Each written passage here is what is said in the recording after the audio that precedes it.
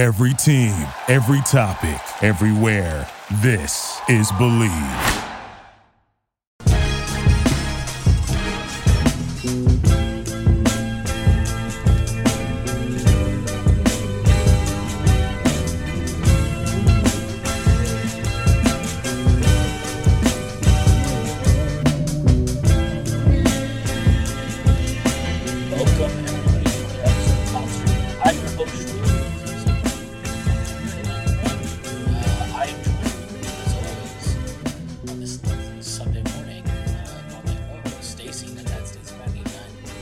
Stacy, how's your weekend been?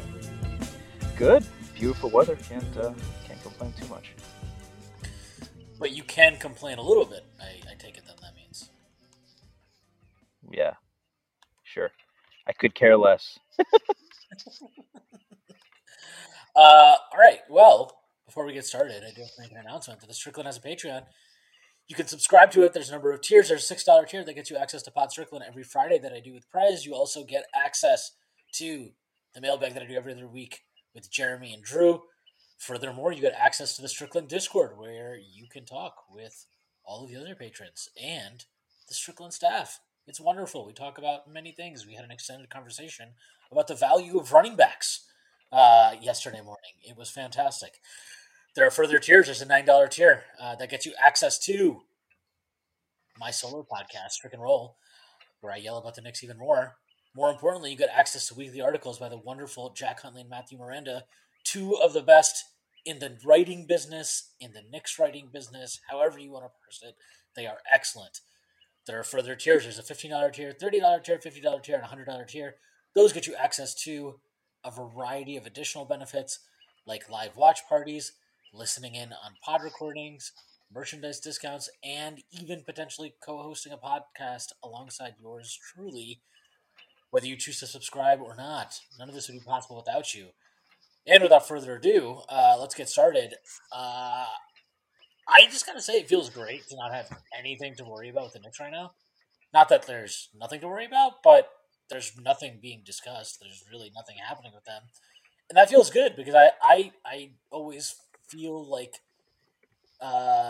when the Knicks have a bad season and it ends earlier than you hope, you're kind of waiting for like all these dramatic kind of leaks to occur. And I really thought we'd get some this year. Hasn't really happened. Who knows what's going on behind the scenes, but the most news we've gotten since the season ended is that Worldwide Wes attended a basketball game that Jalen Brunson and Donovan Mitchell played in. But I mean, look, like I just mentioned Donovan Mitchell. That's a team that seems like they have a lot of drama going on, and Mitchell's obviously a player of interest to the Knicks for a variety of reasons. I'm kind of the opinion they're probably not going to deal with Donovan Mitchell, and not this year anyway.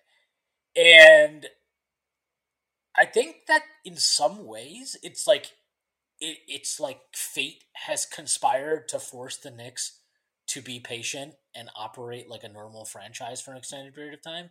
And I feel like we are going to get a full season now next year, or at least the start of next season, of a lot of, okay, we've developed these guys for a year, 2 years, whatever.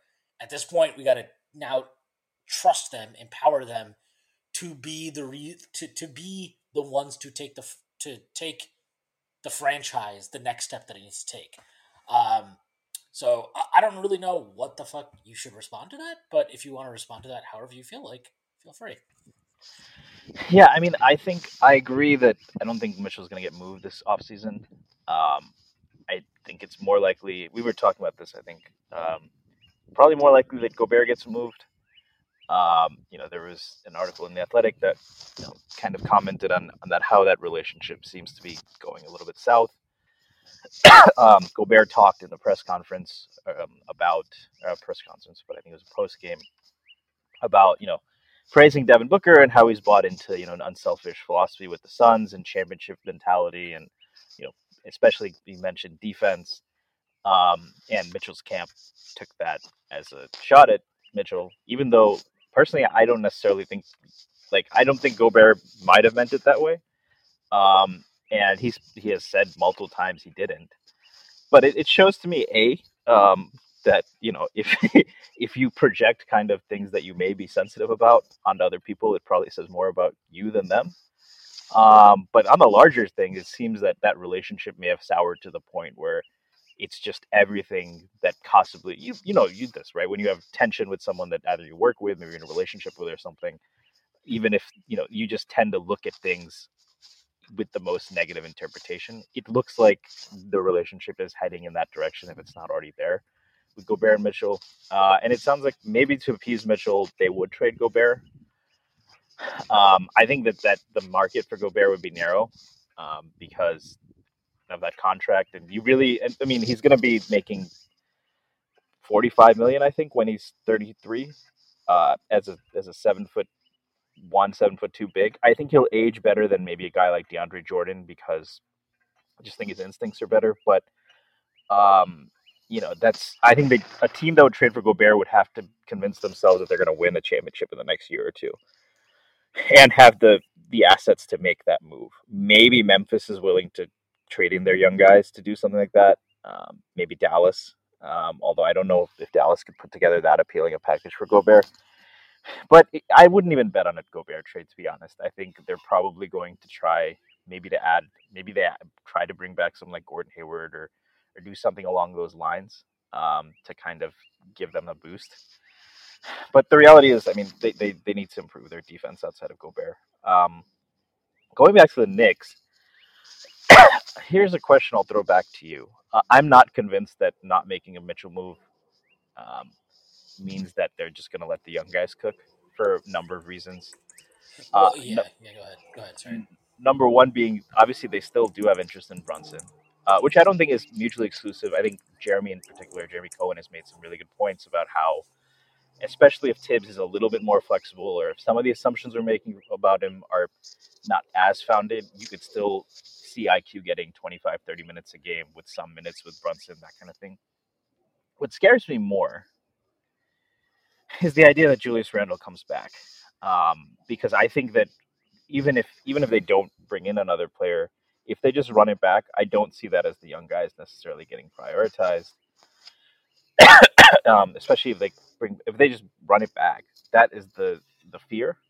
From what they've said from what some of the things that Rose and the front office has said, it seems like while they are very intrigued by the young players, and that's definitely the priority, they've also said positive things about Randall. It seems like from what they're saying, if you take that on its surface, they're kind of they like that grouping, which I don't see Randall allowing the kids to thrive really, or unless a new coach comes in and forces him to, because I don't see Tibbs changing that.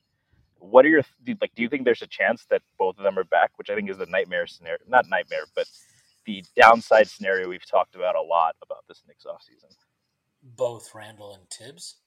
Yeah, coming back. Well, Tibbs is coming back. So the question is do you see that the confidence I had that they would move Randall is waning, and I kind of have a feeling that they're going to kind of pretty much run it back, maybe add Brunson.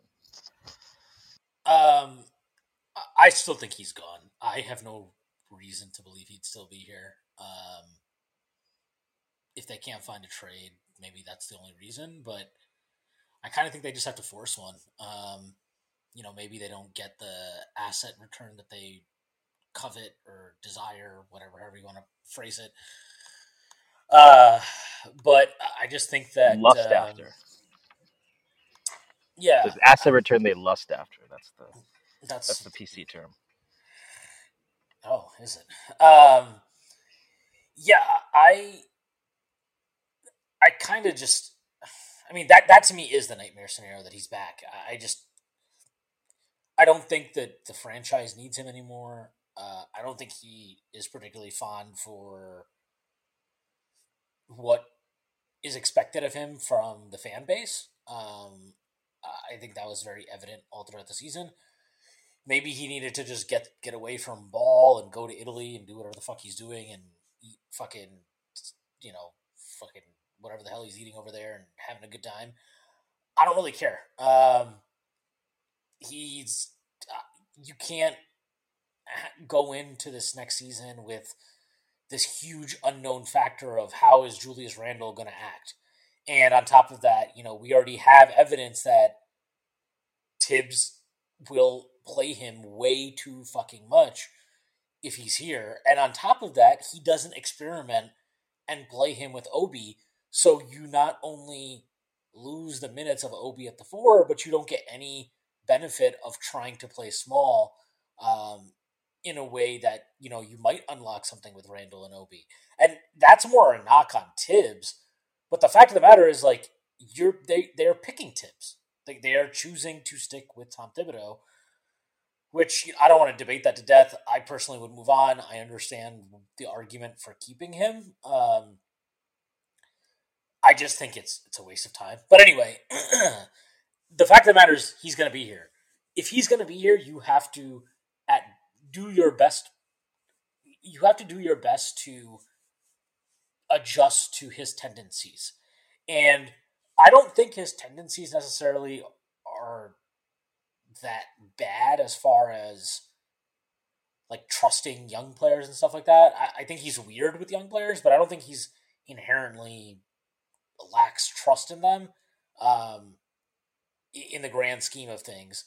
And I do think he does a good job of development, which is its own conversation, which we've had many times. But Randall being back would just, what are you doing? What's the plan? Where are you going? What does the future of the team look like? He halts all of those kind of attempts to answer those questions.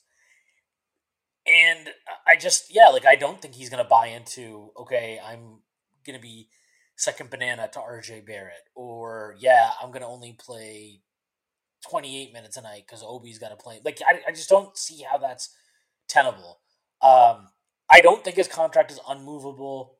I don't think his contract is an albatross. I think it's a contract that you can move if you're willing to not get much back. And if he had played well last year, obviously that's not an acceptable return. But he didn't. Like, he played terrible. Again, like, I can't. There's nothing good about his season. Not at all. Like, there's not one thing you could point to and be like, well, that was good. Nothing. Like, there was really nothing. I honestly can't think of one thing he did that I'm like, well, that was good.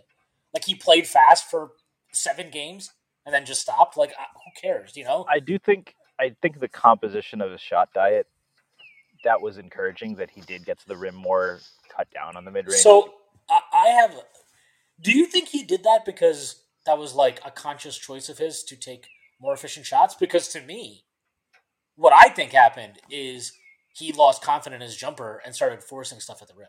That's what I think happened. Well, I think he did, at least, and Basketball Reference can be funky, so correct me if you have a better number on this, but I think his finishing at the rim was at about 68%, I believe, or it was high.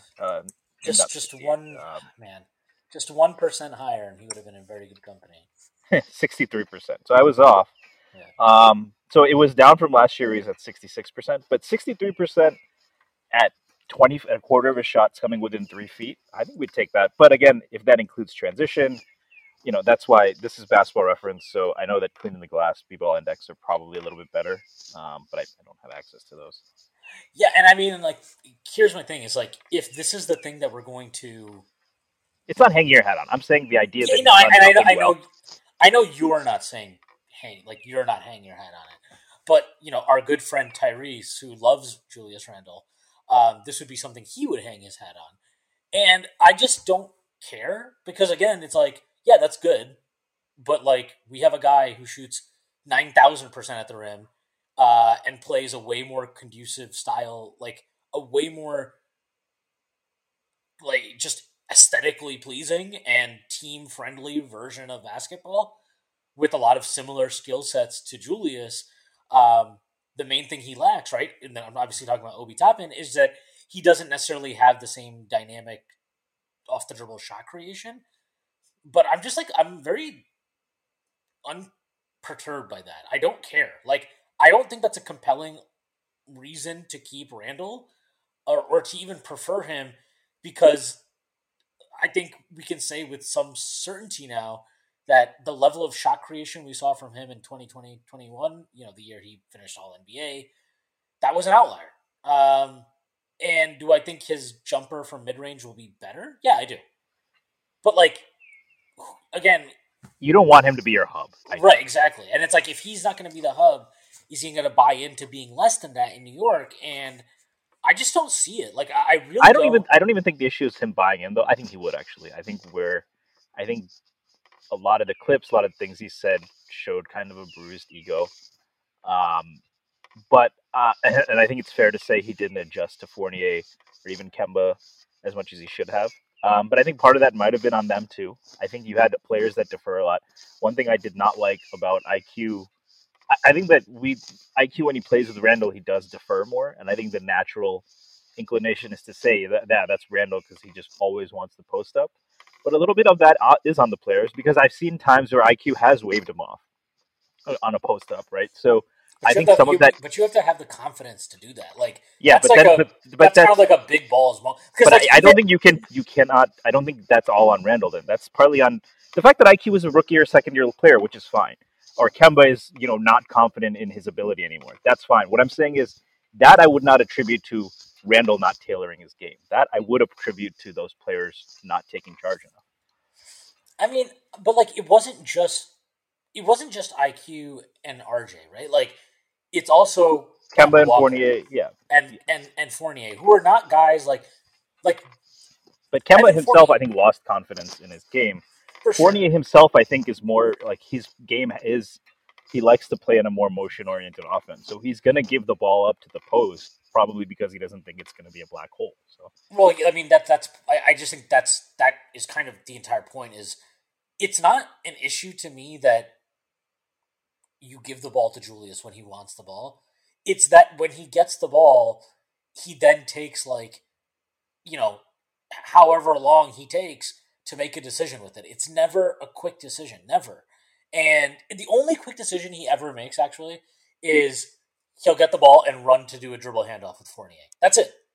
But even after those 2 times they do that, then the defense is like, oh, that's what he wants to do. So. Right, exactly. And not just that, but he doesn't really I don't know how to phrase this, and I don't know how exactly when you watch Randall run a dribble handoff with Fournier, and then you compare it to Obi running the same exact action with Fournier, there's such a big difference in the kind of what's the right word for this? There's a very big difference in the flow of how it happens and the rhythm that they play with each other, play off of each other, right? With Randall, it feels very very, very sharp. And it's we're running a dribble handoff right now, and that's it. There's nothing. If we run the dribble handoff, either you're going to get a shot, and if not, we'll figure out. You will just run you just throw me the ball in the post. That's it. Whereas, when Obi runs it, it's okay, we're going to run this dribble handoff. Oh, that doesn't work. Come back. We'll do a second one, or you can pitch it to me. Then I'll move it to this other side.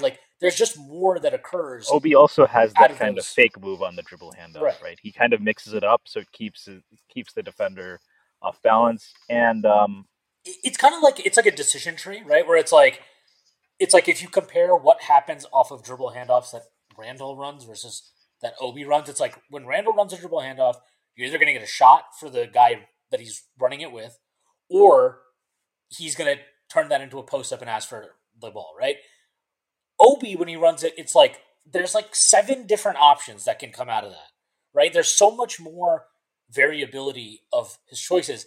And I think with Randall, it's the way he plays, it's almost like a very, we it's always it's a thing, right? Where we've talked about this, where people present playing Randall and Obi as it's a binary where it's you can only play one, you can never play both, and that's purely because of how Tom Thibodeau has kind of framed the argument.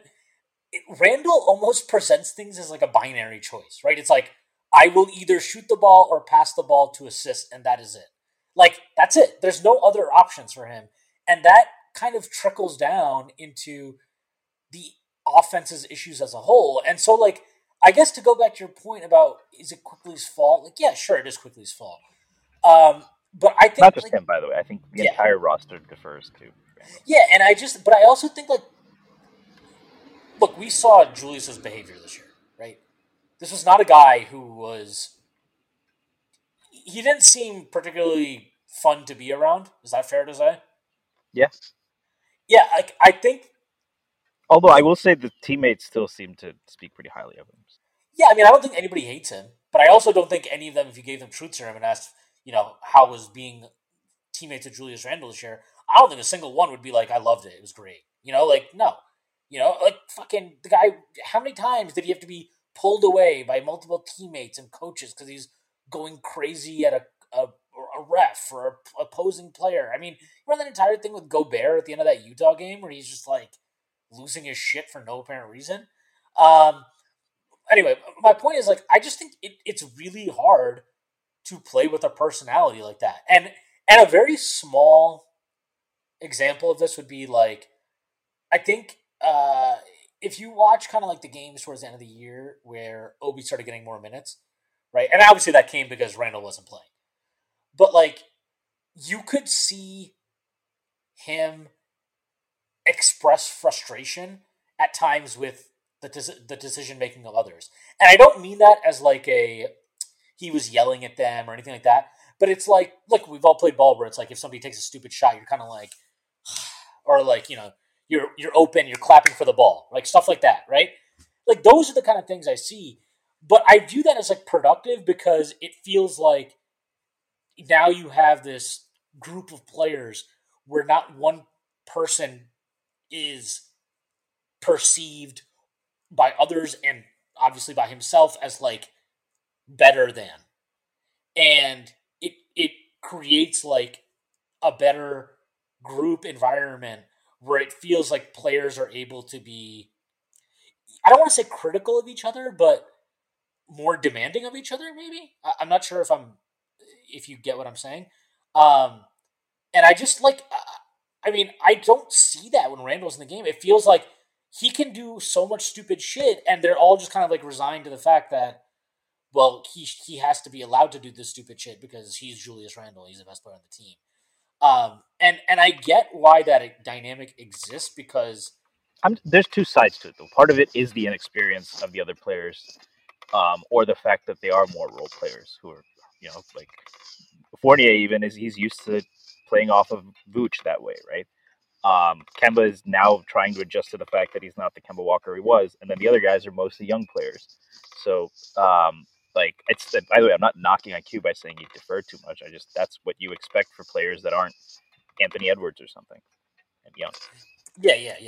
And I guess just my point is like, it can be on them, but I also think some of that is related to just kind of like how Julius carries himself and how he approaches things. And I understand it, like why that dynamic exists, given the All NBA season he had last year. But like, he's not that guy, like he's just not, and it's asinine to continue down this path. And I just, yeah, I really hope he's not back. I But think he won't be back. All of that said, yeah, I want to focus on the second part of that. I think we'd agree. I don't want him back either. I think the downside, if I'm painting a worst case scenario, it's that without a true initiator, they, I mean, one thing we wanted to see more kids, but the reality is we were sheltered from performances where the kids play all game, and then, it's a tough defense. IQ can't really get separation. RJ's game is too predictable, and they have a good rim protector. And then the offense stagnates as a result of that, not from people not trying or moving, but, you've seen what Boston can do to teams. You've seen those kind of things, right? And then, Randall goes somewhere else and in a better role produces a lot, right? And you no longer have Randall as that option against those teams when the young guys are still struggling to lean on him, right? And I think that would be the picture that the Knicks front office might paint, is that, there is a downside, right? That if I kind of like reject that downside. I don't think it's real. First of all, the But Knicks offense. so let me just finish. But that would be part of it. The other thing is, I don't think they've said anything to indicate, like the things they've said, give me this kind of unease that do I think they should trade him? Yes, but that they won't unless they get a really good deal, which I don't think they will. Yeah, I mean, they just need to. They need to. I mean, is there anything you've seen them say that would tell you that would indicate to you that they're gonna um, that they're going to that's how they're leaning beyond just our kind of view of the situation? Well, I mean, I thought it was pretty interesting that in Leon Rose's letter to the fans at the end of the season, that Randall was not mentioned at all. Actually, the only guys that were mentioned. Not, I don't even know if he mentioned anybody by name, but he mentioned very specifically, repeated, like called the young core. He mentioned the young core like 4 or 5 times. Said that exact phrase, and then he stated how the team has 8 guys on rookie scale deals or something like that. So he like made it a point to drive home the youth on the roster. If you listen to his, uh, the crime he committed by having only answered questions by Mike Breen and not by the wonderful New York media, who would have definitely really, took him to task because they're such hard asses. I thought it was interesting how he mentioned kind of like he talked a bit about the youth on the roster again, and really about how like these guys had developed over the course of the year, and that's something that they were like really, really optimistic about and bullish about moving forward. And then when they asked him about Julius, he was just kind of like, "Yeah, it was a tough year, 2010-5 still like." Tibbs also mentioned the 2010-5 thing in his end of season press conference. He also went out of his way to talk about how the players have developed, the youth have developed. Obviously, we got that leak from whatever Mark Berman that Tibbs apparently regrets not playing the young guys more. Berman has also said that he'd be surprised if Julius is back next year. I just kind of think it's over, and I there's nothing concrete because you're never going to get a concrete answer, right, in public. Like, are you looking to move this guy? Even if they And did, the even if Tibbs quote, yeah, the sorry, go ahead. Tibbs quote, to be honest, the Tibbs quote sounds a lot like a certain character we've discussed a lot, who over the course of 6 seasons tried to change many times. And Tony Soprano never changed. Tiger doesn't change his stripes. And I think that's how I see it with Tibbs. And I don't think that quote indicates he would be comfortable with a Randall move. And if they did move Randall, I think he'd want other vets. I mean, that's fine. If he wants other vets, that's cool. I don't really give a shit. I don't think the front office should give a shit because they'd still have plenty of vets. If they moved Randall for some shitty expiring contract, they would still have Evan Fournier on the roster. They'd still have Alec Brooks on the roster. They'd still have Derrick Rose on the roster. They'd still have Taj Gibson on the roster. If that is not enough vets for Tom Thibodeau, that sounds like a Tom Thibodeau problem. He can deal with it. It'll be fine. I don't think he also has like constantly tried to pretend that Julius is part of the young guys. It's like, no, dude. He's fucking like 28. He's going to be 28 next year. Like, he's young in like the world. Like, in terms of the real world, he's young. In terms of the NBA, he's not young. He's not a young guy. So I don't know. I would be really surprised if he comes back. I also think like if we're talking, and this is where I kind of, there's a lot of people that are like, well, you can't just give him away for nothing. You got to get something value back. I hear that to an extent, but I also think like part of the value of him not being here is how it appreciates your own asset. Like, you drafted Obi Toppin 8th overall. Like, it behooves you as an organization at some point to create a clear pathway for him to get major minutes. And, like, the longer Randall is here, the less opportunity there is for that. Because I promise you, it does not matter how well Obi Toppin plays. It doesn't. If Julius Randle is here, Julius Randle will start. There is no world where Obi Toppin starts over Julius Randle on the same team in New York. It's just not going to happen. Like, Tibbs is not going to bench Randle to start Obi. Even if Obi comes out and he looks like fucking, prime Amari Stoudemire or something next year. It will not happen. So I think you have to maybe if you're the front office, you need to view it as like, okay, maybe we're not getting the return in trade that we would want, but like we are also going to benefit because Obi will play more, and that will therefore that's like part of the equation here, and that's part of the value of trading him. But there is that Um, other idea that with more minutes, right, and against especially top defenses, like Randall does give you that if all else fails, we have someone to throw the ball to. Maybe but Cam goes into that. Maybe RG goes into that. Maybe they get someone in Brunson or someone like Brunson who can kind of take that load. But that is what they would be missing. So the downside would be that they really struggle a lot next year. the Knicks this year were 22nd in offensive rating. They're 22nd, so they sucked on offense this year. I do not think a reason to move, like, if there is a reason to keep Julius Randle, it should not be that our offense will suck. Because the offense sucked a lot with him. It has sucked every year with him. And this year, especially, it sucked more What were when they he was on last the year? floor. Sorry. They were 23rd last year. Wow. They actually improved on offense. Yeah. I will say they started off the year really well. Yeah, they started off hot. They were hot from three. Everything was okay. I also I just don't think it works out like that. Like I don't think it actually bears out that they miss his shot creation. Like one, it helps because he was not efficient this year, so it's not like replacing his shots was a difficult task in terms of replicating the shitty efficiency of. But like I think these guys can this idea that we haven't seen enough from them against elite defenses or something like that. Like I think that's bullshit. Like they went out and beat Miami. We haven't beaten Miami in 2 years before this. We hadn't beaten them under Tom Thibodeau.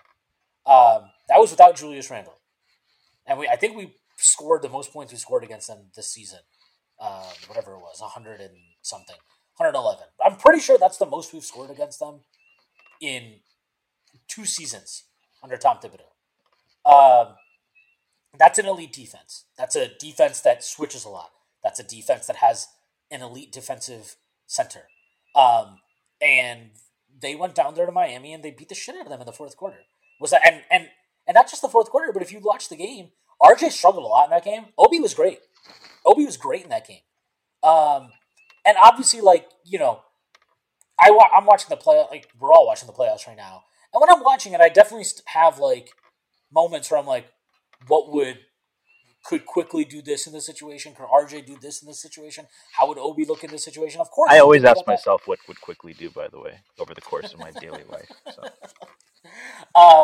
But I always, of course, I have those thoughts. But as far as at least if we're just talking about the regular season, I'm not worried about it at all, to be honest. I think they would be fine. I think they've proven time and again without Randle that they can be fine. If they have a weakness, it's probably that they are a little bit too 3-ball dependent without him. But I think they get really good shots. I think they get good quality threes for the most part. I think they play a better brand of ball. I think that if we believe in their talent, that it's not an unreasonable bet to look at where they were at the end of this year and project that all three of those guys in particular, RJ, Quickly, and Obi, can take another step, 2 steps or whatever in their progression. And you have wild cards I think Grimes will too, by the way, probably a little more on ball. You have Cam too. And your guy. I mean, I don't know what his path to minutes is. That's always a really big thing for me. But Deuce is still here. Deuce. I mean, when Deuce got extended minutes, I loved his impact on the offense. I thought the Houston game, people can say they weren't a great team. He ran the offense like a true floor general. It was so much that a noted friend of the pod, in an attempt to slander Quickly, Tommy D was saying how much Deuce looked like a real point guard, and I think he should invite himself back on the pod again. Yeah, we could talk about that, but I just don't know what the path to minutes is. To your point, here's what I'll ask. I think that it's fair to say I think they'll probably be higher variance than last year. There's probably going to be more stinkers. I think. I do like the potential of all those guys, but they still are young, developing guys. We see it with a team like Minnesota that does have a lot more offensive talent. But I think that when everything is flowing, they're going to put up some performances. They're going to have fewer of the performances against bad teams where you're just like, man, like we just didn't move the ball and play like shit. The other question I'd have is if they do move Randall, does that make you more kind of willing or even hopeful that we sign a guy like Jalen Brunson? Because I still would be wary of shot creation. I would like someone who, like, oh, sorry, I have two questions. So there's that, because I would be wary of shot creation without, unless RJ takes a major leap in the mid range. I don't see him, like, I think they tried that and I think he showed he was capable, but I still think of him more as a guy that does that. For stretches as opposed to like a true go-to guy. Cam, a lot of people think he has that. I think I'd still like him to continue to grow as an off-ball player and pick his spots than be asked to do that. So maybe does that make it more likely or palatable to you to get a guy like Brunson? And the second question I have is, you talked about, they become 3-point heavy. IQ started to get to the rim a lot post All-Star. Coincidentally, and I think this happened the most in the games when Randall didn't play, it happened a lot when Randall didn't play. Do you think those two things are at all related? Because Randall can shoot, in theory, and Randall does take threes, but he is in the paint so often. Do you think IQ getting to the rim more, or other players as well, there was a space improvement? So those are my two questions. Yeah, I think the spacing definitely is better without Randall, and that's part of it. It creates easier driving lanes. You can watch any of those games without him. Just watch. Forget the games without him. You can watch games with him. That even drives it home more, right? Where you see instantly how the offense. Forget the way they play, but just the spacing improves drastically when he's off the floor because there's nobody demanding post ups at the elbow, right? And it's great that Julius has a keen understanding of who he is at the elbow, but it's not good. It's not good. And to go, your first question was, would Brunson kind of help us? Is that more or less was that? Well, if we did get rid of Randall, we have a lot of guys that play well in space, Yeah. push the ball. Is it worth trying to get now a primary shot creator like Brunson or someone else? Yeah, no, I think so. I think. And you would be more into that, I guess, if they got rid of Randall. I would imagine, right? Yeah, I mean, look, like my thing with Brunson has always been that I think Quickly's really good. I would like to just bet on him and see what happens. If you can get Brunson though, like even in the world where I believe Quickly can get to that level of performance or beyond, like I don't think that's a move that I could, especially given like what we've seen now in the playoffs. And I know Utah's not a great defense at all, but like when you see a player's ability to do the type of things that Brunson did in that series, it has to change your valuation and your viewpoint on the player, right? And I am, I'm a big enough man to adjust my valuation. Like I think that does change things. Like he fundamentally showed, like, hey, look, like in a playoff series, albeit a first round series against a 5 seed that really is falling apart at the seams, but like they were without Luka Doncic, right? They were without their best player, one of the best players in the NBA, potentially a future MVP. Like they were without him for the first 3 games, and Brunson carried their offense. And it wasn't just like he was scoring; and their offense was humming. Like they were blitzing these guys, right? And that has to change your valuation. So I think the front office, if they can get Brunson, uh, you know, I have to respect that. I have to, and I do think that he would help the offense, especially without Randall, because he's an elite inside the arc scorer for a guard, especially. But like he is really, really good. He also is a true 3-level scorer, which the Knicks do not have right now. Like if you were looking at our roster and you said who's the best 3-level scorer on your team, It's probably Cam, to be honest. it's maybe Cam or it's like Burks. You know what I mean? Like it's just, you Yeah, don't and have great options. Burks is really the free throws. He shot 40% at the rim, which is honestly, I would love to see a player that's late career Alec Burks shooting and early career Alec Burks athleticism. But it's Cam, Burks. IQ looked a little bit more like that at the end, but he still has a ways to go at the rim. Yeah, I would 100% agree. They lack a 3-level scorer. Yeah, and I think Brunson gives you that, even though like I do think people need to. Like, I've seen there's been a kind of like growing, and I understand it. Like through that series, there was kind of a growing like, is Brunson better than Donovan Mitchell? Brunson's better than Donovan. Like, no, he's not. Like, he's really good, and I think that He's a better defender. I've never been too sold on his defense, but he's a better defender. But like, if you're talking about just an offensive player, like no, I don't care that Mitchell shot like shit. Like the odds are, and the sample size. he's a proves this. 4-level scorer, right? Yeah, I mean, yeah. the guy, Like Mitchell is he is. It's a different. It's totally different. It's completely different. And we can say it was probably stupid of Utah to not give the type of attention that Dallas gave Donovan Mitchell. It was probably stupid on their part to not give that attention to Brunson during the first 3 games of that series when Luka was out. So that was their own fault. But he took advantage of that, and all credit to him. But like, I I just I think that like what he brings really helps us in a world without Randall, especially. I would not like him with Randall. I think that fit would be really clunky. I think they'd get in each other's way a lot, and yeah, I just wouldn't want that. But if we just brought him in, like, yeah, I think that team could be really fun. And I'll tell you this, like, if the Knicks can dump Alec Burks and Nerlens Noel's contract somewhere, I don't think Alec Burks is a dump, by the way. I think I don't either. But yeah, I mean, whatever. My point is, if you can move off their money, the Knicks don't have enough money to give him basically like a $490 million contract. At which that would point, really tighten the screws on Dallas to match that. yeah, Sure. and also like, you can probably move Rose for value too. Like the Knicks can clear enough money to have the space to sign Jalen Brunson outright. I think fairly easily. I think they know that, and I think it's being undersold for reasons that Dallas would like to undersell it. But I think the Knicks can do that. And I think if they did do it, I'd be fine with that. Like I think that's a good use of your cap space. I think he brings a skill set that we don't have. And is he perfect? Is he elite? Is he exactly what we need in all capacities? No. But like you can't let perfect be the enemy of good or better in this case. And I do think Jalen Brunson makes us a better team. How much better? I'm not sure.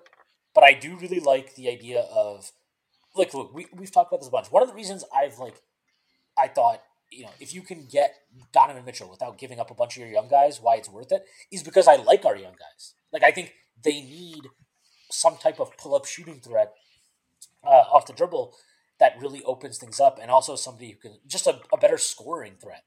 And I think Brunson provides that. Is he the type of pull-up shooter that Mitchell is? Obviously not. Definitely not from 3. But I mean, look. But he gives you the mid-range. Like the Knicks obviously have good pull-up shooters. It's the mid-range pull-up game, right? Yeah. So the one and just general pull-up. Yes, exactly. But it's also just like general offensive gravity, right? Like they don't really have somebody who, once he crosses half court, teams are like super, keyed in on him, right? Quickly could maybe develop into that guy just given his shooting range. RJ could, if he takes the leap as like more of a dynamic off the dribble on ball creator, but like they're not there yet. Brunson isn't obviously in the caliber of a Donovan Mitchell or name a star, but like he is a guy who can punish defenses if they don't key in on him. And he's shown that over the course of the season and again in the playoffs, which is why like I think it's really weird how there are people that are like just discovering that Jalen Brunson is good at basketball. Because last year, I remember this on Twitter. I remember I was like, man, I would call Dallas and see if they would, if they would give us Brunson for their 2023 pick back. And people were like, how could you do that? Like, why would you? And I'm like, because Brunson's good. Like, I don't know. And that pick is going to be in the late 20s, probably. Yeah, right? it was so weird, but like, I thought it was, so I've gone all over the place on like whether the Knicks should pursue Brunson, but I've always thought he's a good player. I thought that for a while now, and I'm firmly back on like if you can get Jalen Brunson this offseason, I think it's completely good and fine to do that, and I would support that. Even though I would again like I do wonder if Tibbs would really consider playing him and quickly together much. I'm doubtful of it. I don't disagree necessarily with the reasons why. I do think that would be a pretty undersized backcourt, but But they're both long. I think Brunson has like a 6'7" wingspan. Quickly's, as we know, like 6'8", 6'9". yeah, So it's just but size does matter to it. Like pure size does matter to an extent, especially for Tibbs. Like I'm just saying, I understand his reservations for it, and I don't think they're like, it's not like stupid boomer. Just you know what I mean. Like it's not like an illogical belief to have. But either way, like if that's the biggest concern, then you should probably just do it. Like, you know what I mean? Like, if that's your biggest concern, then I don't think that's a. it's not a good reason to turn down Yeah, talent. exactly. Now, if you do get Brunson, though, and if they do get Brunson, I think it becomes even more imperative that Julius is gone. Like, if you bring in Brunson and Julius is still here, that'd be a huge problem, in my opinion. Yeah, I would agree with that. I think Prez is of the opinion, at least, that quickly not pairing quickly as much, maybe with at the two, or playing him with an undersized backcourt. He did play him with Deuce quite a bit against second units, so I could see that happening if they got Brunson. Um, and the other part of that, I think, is that it's really the rim pressure, right? So if Brunson is giving you that, Tibbs might be more willing to live with an undersized backcourt, especially if they are going to kind of man up. He does like size, so but I think because he's been willing to play Rose and quickly together. He's been willing to play Rose and Deuce, or Deuce and quickly together. Um, that would be somewhat of a mitigating factor, and maybe it is less just about the defensive size. And I think his thing is, like, you either have to give him size or rim pressure at that position. And if Brunson is at least giving him one of those things, maybe that makes it easier to play. Yeah. No, I definitely agree. So in that case, right, if Brunson's getting 33 as the primary point guard, quickly gets 15 as the backup point guard, and then maybe another 10 a game as the backup two, behind whoever it is, RJ or Fournier, or whoever they end up playing there. If he's at 25 to 30 minutes next year, I think that's fine for his third year. I think that's probably enough to keep this camp happy. And even a guy like Anthony Simons, I don't think he was getting a lot more than that until this year, right? So The NBA playoffs means next level basketball. Get in on the first round action with DraftKings Sportsbook, an official sports betting partner of the NBA. This week, new customers can bet $5 on any team to win and get $150 in free bets instantly. You win no matter what. All DraftKings Sportsbook customers can also bet on NBA hoops with same game parlays. Combine multiple bets from the same game for a bigger payout. The more legs you add, the more money you can win. Plus, each day of the first round, get a risk-free bet up to $10 if your same game parlay doesn't hit. Download the DraftKings Sportsbook app now. Use promo code TBPN. Bet $5 on any NBA team to win their game during the first round of playoffs and get $150 in free bets instantly. That's promo code TBPN at DraftKings Sportsbook, an official sports betting partner of the NBA. Minimum age and eligibility restrictions apply. See show notes for details. his second and third year in the league, he got 21 minutes and 17 minutes. This year, he went up to 30 minutes, largely aided, quote unquote, by the fact that Lillard and CJ were out for so long, right? So, quickly can still be in pretty good shape, as long as he gets maybe 25 minutes next year. And I think that Tibbs would be willing to play him enough next to Brunson to make that a feasible thing. Yeah, no, 100% agree. I do. Last thing on do you think if they do get Brunson, do you think they almost have to move Derrick Rose at that point? Yeah, I don't see how. Like, what are you doing then? Right, Rose is. There's just too many guards then that need minutes. You'd be cutting into quickest minutes, and you'd effectively create zero opportunity. Like there would be no opportunity for Deuce to ever play. And I'm not saying that as like they have to prioritize Deuce McBride. Like at some point, obviously he just has to. We'll see what happens. Like you need to get lucky sometimes. Whatever it is, I'm not saying that, but I'm saying more like there's a trickle down effect if you keep Rose that hurts you, and I don't think it makes sense. Like you already are getting dribble penetration from Jalen Brunson, which is like the biggest thing that Rose gives us, right? That we don't have on the roster otherwise. Is that enough? Like, that's its own thing. It's always nice to have more players that can dribble penetrate. Rose is obviously very effective. Rose is also very injury prone. I think you would have to move him in that scenario. You definitely do, because otherwise, again, quickly. I don't know. I'm not trying to see Quickly's minutes reduce because Tom Thibodeau wants to play Derrick Rose 22 minutes a night in the year 2022. You know what I mean? Like, that's just crazy. I think that makes no sense and would be really detrimental to the organization. Kind of in a similar vein, though, I wonder. Watching the Celtics just dispatch the Nets very quickly. I think like last year we had a discussion about, had Ainge fucked up and had he missed the timing of like whatever, like to put together a competitive contending team. I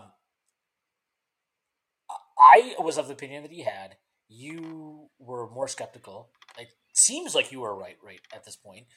I think the big thing for me was that I was higher on Tatum. And I think that's what's really, and Brown, but especially Tatum. Because I think Tatum last year was still not finishing well at the rim, even earlier this year. I think, that's ultimately like, that is the criticism of Ainge, right? You had a million draft picks, you could not get one star, like one true star that can be the best player on a championship team. I think that is going to be the litmus test. Can Tatum be that guy? Right now, it looks like it. I don't know if you'd agree with that or if that's an oversimplification, but yeah, no, I think Tatum has made a big leap. But what I think is really interesting about them, and it's something that for the Knicks to consider. And I just want this to be clear. This is not an argument to keep Julius Randle, by the way. I don't think he is not part of this group that I'm kind of going to talk about.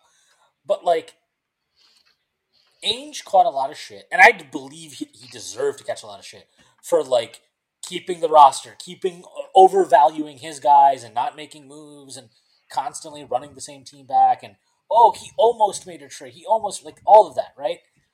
And I don't think he would have, like, I think the biggest difference between this team and last year's team for them, on top of Tatum making a leap, is also, like, I think Stevens has shown a willingness to just not try to win every trade, but also, like, willing to just make trades that move the margins in a way that push the team forward.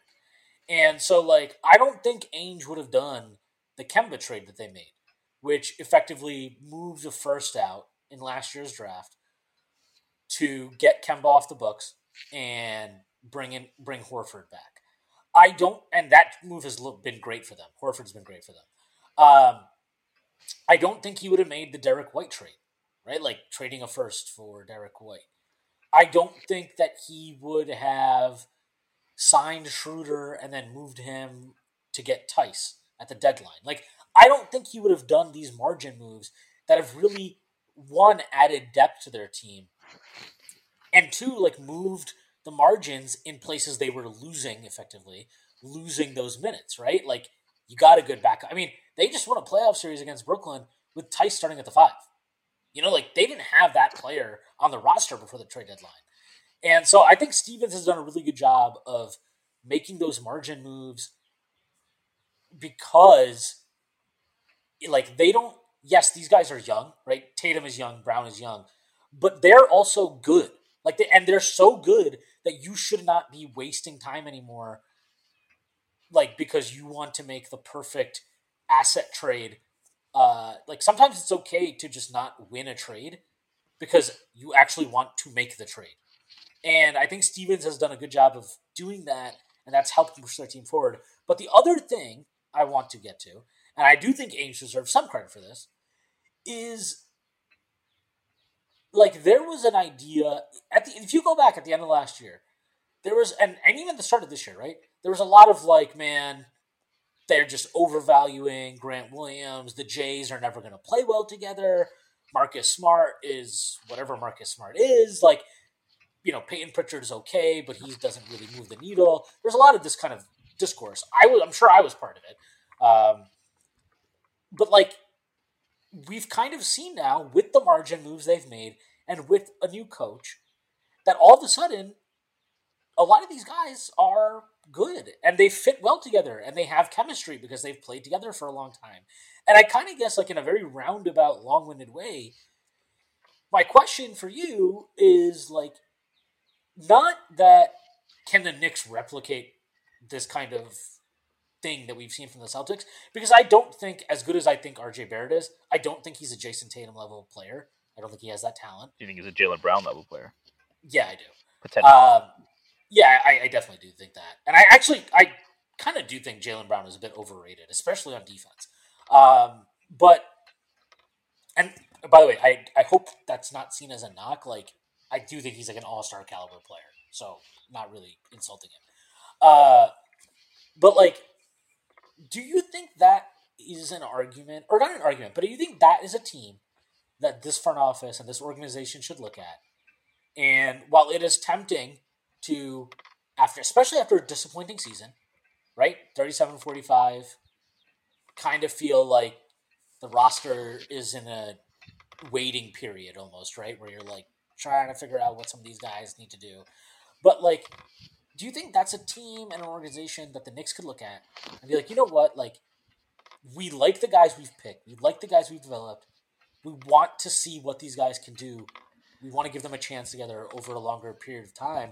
And do you think that, like, this group of young players the Knicks have, is it a team that you think is capable of making a push into, not necessarily a contender with the existing pieces on it, but a solid playoff team in the East?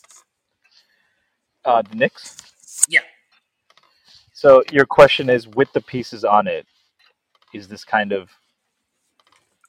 Yeah, do the Knicks even need to make a drastic move or anything, or do they just need to, like, again, like I don't consider signing Brunson a drastic move. I don't know if you do, but I don't consider that a drastic move. I do, but yeah. I mean, would you consider getting Fred VanVleet a drastic move? Well, I think it's drastic in terms of impact, but it's not like a move that you're going to be... So you're saying like an Anthony Davis type trade? Yeah. I don't think it's not a drastic move to me.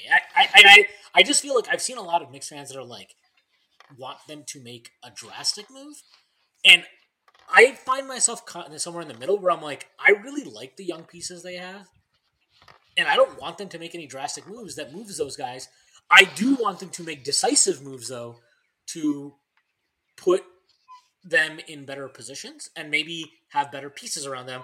And that's kind of like what I think Brad Stevens has done in Boston, where he didn't make any drastic moves, but he made decisive moves that really put those guys, Jason Tatum and Jaylen Brown, in positions where they were the ones doing the heavy lifting.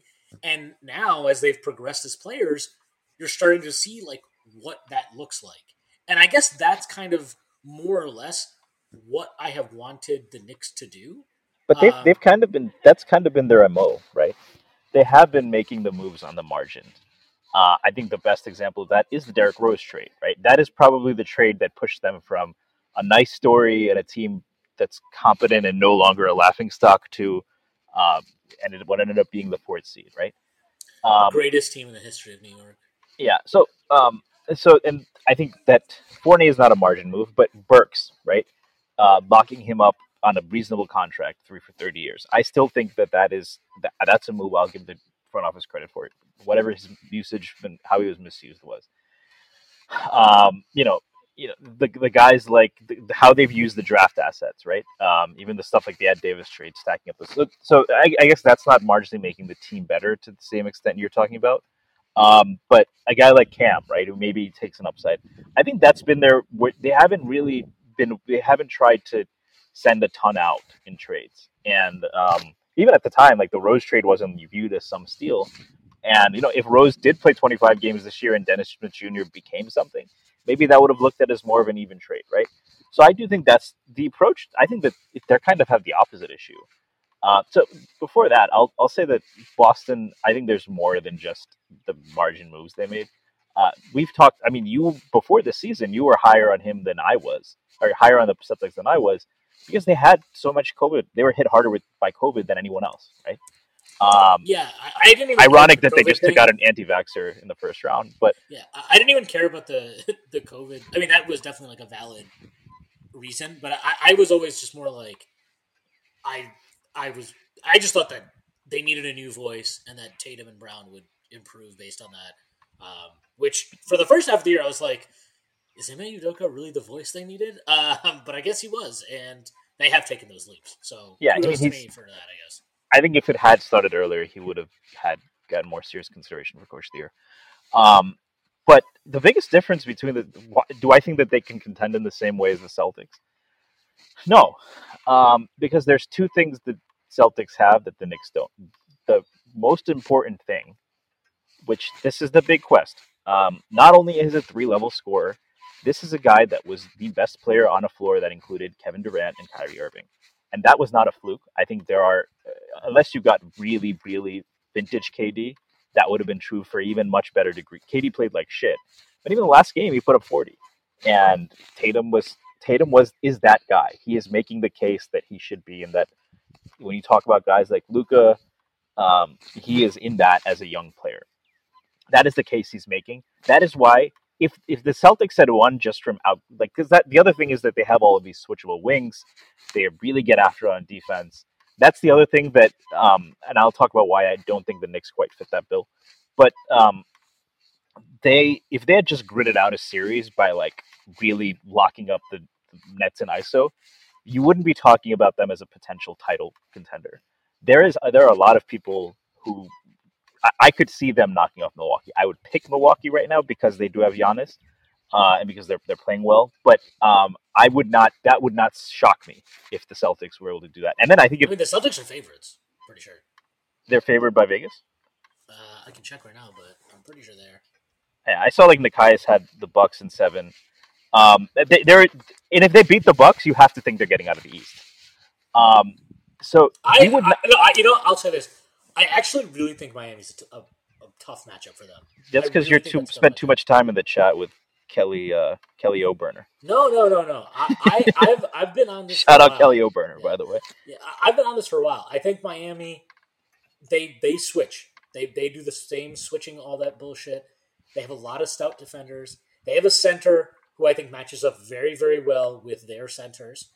I also think you're talking about first-time head coach in the playoffs against Eric Spoelstra. That's a tough ask.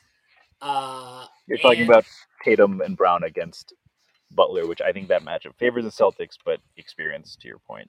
Well, no, I'm talking about. I'm talking about the head coach. You're talking about Ime Udoka. You're talking about the coaching, but I would add that Miami's also more of a veteran team, right? Yeah, they're more of a veteran team. I think that they have a lot of. They don't have the top end talent that Boston does because I do think Tatum is the best player in that series. But Bam isn't that far behind, and he is a great defender. So. And I also just think that they have a lot of flexible pieces. They have a lot of depth. Boston, as good as they are, I don't love their depth. I don't love it. Like Tice and Derek White, these guys have helped them, but like Derek White is going to be left wide open. Whoever they play the next 2 rounds, because they're going to be playing actual good defenses now, they're not going to be sprinting at Derek White in the corner like he's Steph Curry. They're just going to be like, okay, take that shot, buddy. We'll live with that. I think a guy like Marcus Smart, you live with him. You live with him taking shots. Like Horford, yeah, you live with him taking shots. I still think they have really exploitable weaknesses in the half court. I don't love the Celtics half court offense. I think if you were ranking teams in terms of just their ability to execute in the half court, remaining in the playoffs, I would say Phoenix, Golden State, and Miami are the best in terms of just pure execution in the half court. Now, Boston, Milwaukee, these teams have, they have a Giannis, they have a Tatum. These guys can bail you out, like in great ways. And that's a credit to them. That's why they are the players they are, right? But if you're just talking about executing consistently, getting good quality shots against a set defense, those 3 teams to me, and I would even say Golden State struggles with this at times. The Suns have a guy like that who's hurt. They have 2 guys like that, by the way, right. who do bail you out anyway. So right, and on top of that, their execution is great. But like, yeah, I would say that like Phoenix and Miami to me, when they're on, they're like well-oiled machines in the half court, and they get through so many actions. It's very hard to defend. I really think that that is a team, and I've been like a skeptic of Miami forever, but that's a team that if I was Boston, I would love if Philly could somehow win that series, because I do think Boston would blitz Philly. Like I Even think with that series Embiid? would get ugly. Yeah, I think that series would be ugly. I think that'd be a very, very ugly series for Philly. I think Harden, he struggled with the Raptors guys in that series. I know he had a nice game 6. I don't think he wants no part of this Boston defense, man. He does not have a shot against these guys. He won't get to the fucking rim. He won't get fucking anywhere against them. Embiid will do his thing, but the rest of those guys, Harden, Maxey, you can have Thibault. Thibault will have to play in that series a lot because they don't have good wing defenders other than him. Thibault is like a total calling him a liability. Calling him a liability is like a credit to liabilities.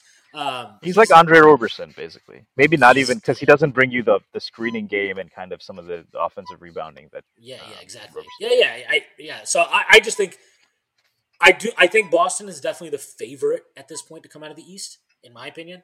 I agree with you though that like Giannis is Giannis.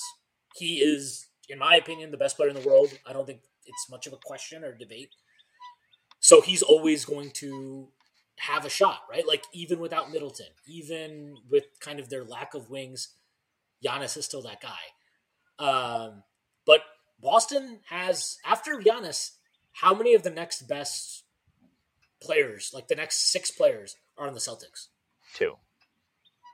So you think Milwaukee has 4 of the top 7? Oh, you're talking. I thought you meant in the remaining in the playoffs, or the remaining in the East. Sorry. Yeah, I would agree. Probably, definitely Brown and Tatum. I'd probably put Robert Williams in there. I would too. I'd put Smart in there. So at least 4. Yeah, I think so too. And I think Horford's probably better than Brook Lopez at this point. Yeah, I would. Yeah, I think that's... And even a guy like Grant Williams has been very valuable for them. So getting back to your original question though, so I think the reason why we're talking about the Celtics differently from previous years, when they were a gritty, tough defensive team, versus they are a contender, right? We can maybe it's unfair to Miami to say that the Celtics should be favored to come out of the East over them like a slam dunk, but they're viewed as a title contender. The reason that is because of Jason Tatum. I don't think we would be talking about them the same way if he hadn't emerged as he has. The Knicks do not have that. Are you on a swing? Yeah, sorry. Yeah. Are you on a Jula? Yeah, exactly. And we call it an Ichiko, so the Knicks do not have someone who I have the confidence to be that. Cam Reddish has his fans. God bless them.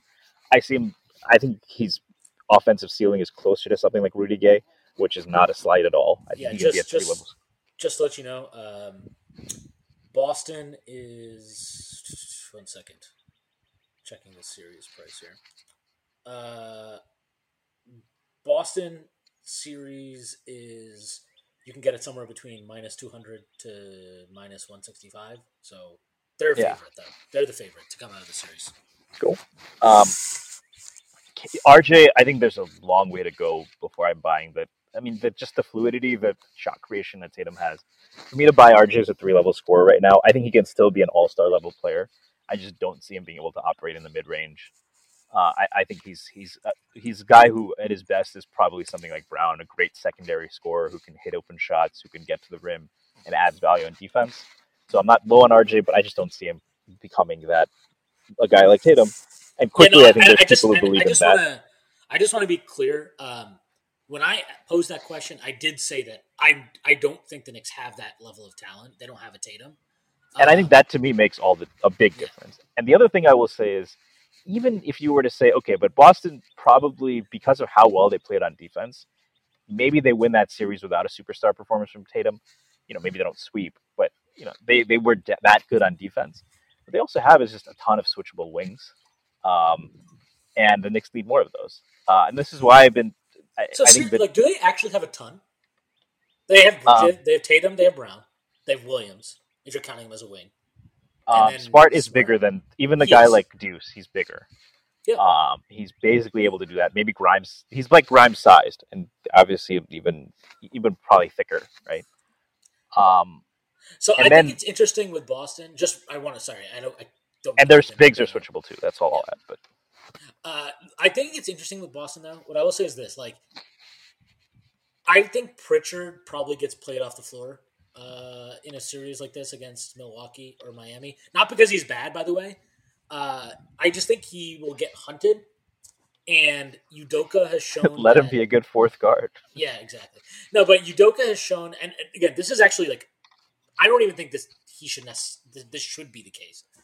But Udoka has had kind of a short leash with him when he sees teams hunting him. If you go back and watch Game 4 against Brooklyn, he barely played him because Brooklyn made it a point to hunt him out when he was on the floor in that game anyway, and he just barely played him. So I think if he sees a team like Milwaukee start really like as soon as he comes on the floor, seeking him out and putting him in pick and roll and getting switches, I think he'll cut him out of the rotation.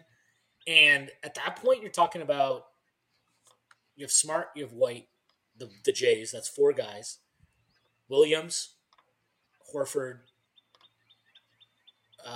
and the other. So 2 Williams, Horford, and Tice. That's 8 guys.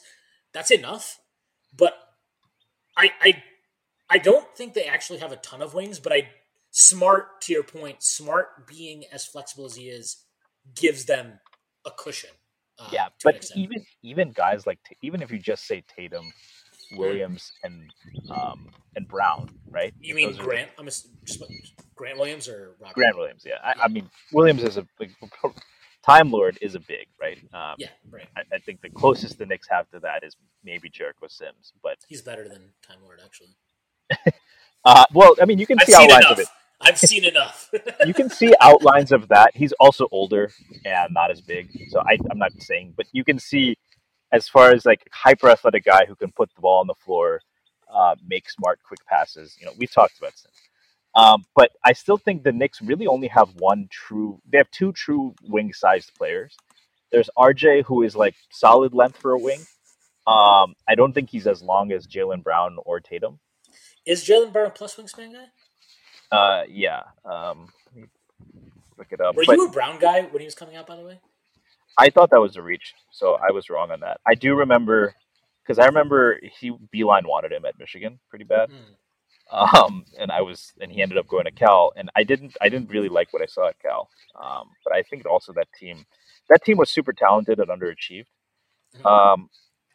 So wingspan, Jaylen Brown is 6'11.75, so almost 7 feet wingspan. RJ's like 6'9" or something like that, right? 6'10", yeah. RJ's 6'10". I think Tatum is also close to 7 feet wingspan. The Knicks really only have, if you want to call RJ that, fine, and then Cam, and that's it. They like Grimes in that category. Okay, Grimes is tough. Can he evolve into a Marcus Smart? Maybe that makes it easier, right? Or that or can Deuce do that? Deuce is smaller though. Deuce actually has a lower standing reach than Quickly. He has the frame to get maybe close to Marcus Smart in terms of strength, and that matters. But what Smart does for that defense, you're probably talking about a guy like Grimes. But I think Grant Williams has been underrated for them. Like that length and the ability to bother stuff. I think the Knicks are going to play hard. Their young guys play hard. And that, by the way, goes for Cam too. I know his defense has been maligned, but I don't think the effort was the issue. I think he just loses focus at just I also think moments. I also think he's a guy who defends better in the playoffs, probably just because you switch more in the playoffs. Yeah, and that showed in Atlanta. He is better at that. I would like more guys in that mold. I've talked about this a lot. That is probably the number one thing I would like for them to get out of the draft, unless they have a 3-level scorer. Just to be clear, you want to keep Deuce in his role, where you want to let him develop there. I think he has the ability to be a starting point guard in the league or a starting 2 guard. I don't know that some of it is confidence with him. He just needs to get on the floor more and start knowing that he can try to take guys off the dribble and stuff like that. Because you can see his handle is. I think his handle's improved a lot from what I saw of him in college to what it is now. He just uses it more to set up the middies. Yeah, he was just cold from 3, but look, I got into a long discussion with Evan Zamir about this because I was saying that Obi, when he finally got minutes, his 3-point shooting improved. And he I'm said, with you, by the way. I'm totally with you on this one. but yeah, and he was like, well, you can't really conclude, it's a small sample. So that's fair. But I would also argue for many reasons that if the sample, even if you have a sample of 100 threes, but it's coming one or two at a time in 5-minute stretches, I don't think that's a useful sample either. I think that a lot of people say that hot hand fallacy exists. There's been research that's debunked that because the original hot hand paper had a sampling error in terms of how they were mining their data. It's a fascinating paper for those who really want to nerd out. Look up Joshua Miller hot hand. It's also in Ben Cohen's book about the hot hand. So the rhythm and those kind of things, and many old heads will tell you, we always knew that. It was poor analytics that told you wrong. I think that is a thing. And I think while it might be a bit much to conclude that Obi is a good shooter because of this recent stretch, I think the real takeaway is that if someone who has good shooting indicators from their past, good form, is shooting a low percentage because they just take one or two at a time, we should not conclude that they're a bad shooter from that. I'm unwilling to conclude that Deuce is a bad shooter. In fact, projection models like Darko still think he's over 36% as a shooter.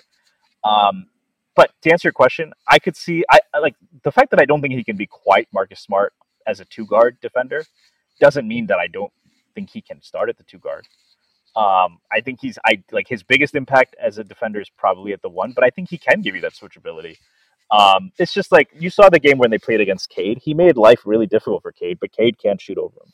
Smart is, because of the added strength and the length, just is probably a little bit better against wings and those kind of things.